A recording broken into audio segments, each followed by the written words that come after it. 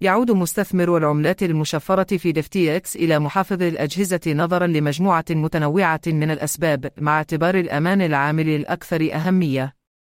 توفر محافظ الأجهزة طريقة آمنة لتخزين الأصول الرقمية عن طريق تخزين المفاتيح الخاصة في وضع عدم الاتصال، مما يجعل من الصعب للغاية على المتسللين الوصول إلى الأموال.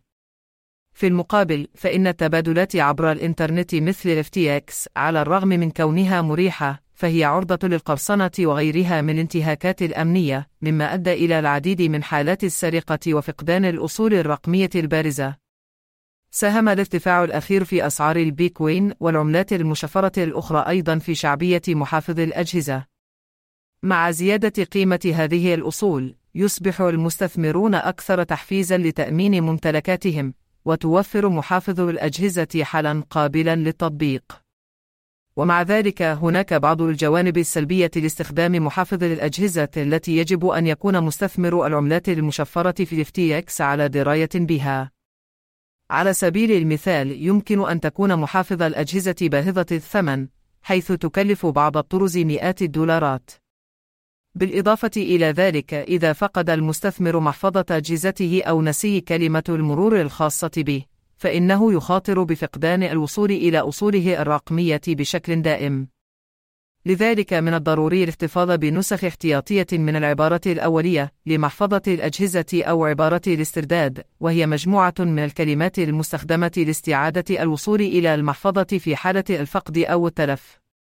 لذلك يتحول المزيد من مستثمري العملات المشفرة إلى الحجز الذاتي، لأنهم أصبحوا يدركون بشكل متزايد المخاطر الأمنية المرتبطة بترك أصولهم الرقمية في التبادلات عبر الإنترنت. يسمح الحجز الذاتي للمستثمرين بالسيطرة الكاملة على أصولهم الرقمية، ويزيل خطر فقدان أصولهم بسبب القرصنة أو الانتهاكات الأمنية في البورصات. يحاول صانع محافظ البرامج والأجهزة جعل منتجاتهم أكثر سهولة، وجعل العملية أقل خطورة لتلبية الطلب المتزايد على حلول العهدة الذاتية. تتمثل إحدى طرق القيام بذلك في تطوير واجهات أكثر سهولة في الاستخدام تسهل على المستخدمين المبتدئين تشغيل محافظهم. يتضمن ذلك تطوير تطبيقات الأجهزة المحمولة التي تتيح للمستخدمين الوصول إلى محافظهم من هواتفهم الذكية والأجهزة اللوحية، بالإضافة إلى تطوير محافظ الأجهزة بواجهات مستخدم أبسط وأكثر سهولة. التحول نحو الحفظ الذاتي مدفوع بالوعي المتزايد للمخاطر الأمنية المرتبطة بترك الأصول الرقمية في التبادلات عبر الإنترنت. لتلبية هذا الطلب، يجعل صانع محافظ البرامج والأجهزة منتجاتهم أكثر سهولة وأقل خطورة من خلال تطوير واجهات سهلة الاستخدام، وتحسين ميزات الأمان، وتوفير خيارات النسخ الاحتياطي والاسترداد، وتقديم دعم العملاء والموارد التعليمية. من المرجح أن تستمر هذه الجهود مع نمو الاتجاه نحو الحجز الذاتي، مما يجعل إدارة أصولهم الرقمية أسهل وأكثر أماناً للمستثمرين.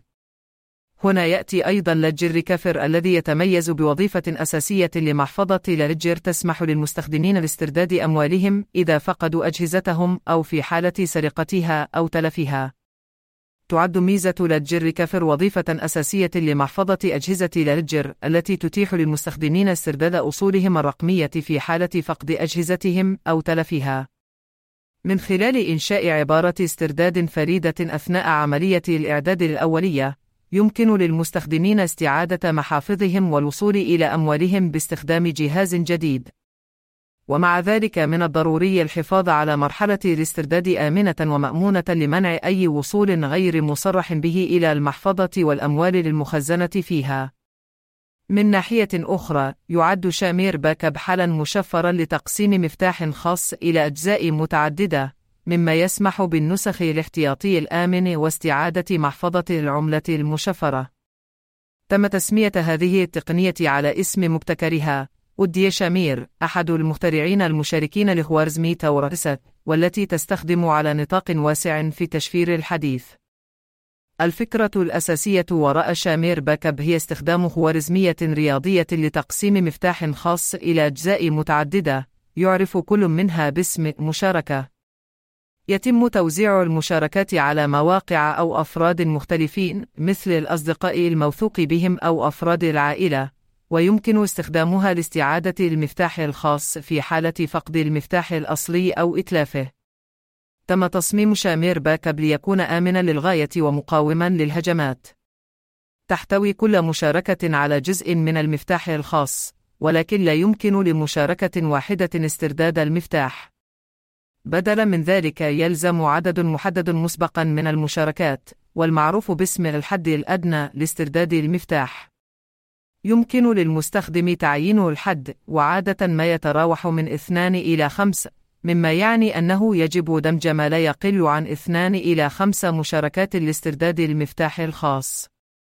تتمثل إحدى مزايا شامير باك اب في أنه يتيح للمستخدمين إجراء نسخ احتياطي آمن لمفاتيحهم الخاصة دون الاعتماد على نقطة فشل واحدة، مثل جهاز نسخ احتياطي واحد أو موقع.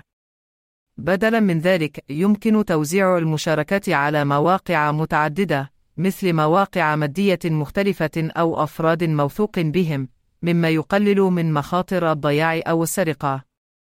علاوة على ذلك، يعد شامير باك اب شديد المقاومة لهجمات القوة الغاشمة، وسيتطلب الأمر من المهاجم الحصول على عدد كاف من المشاركات لإعادة بناء المفتاح الخاص.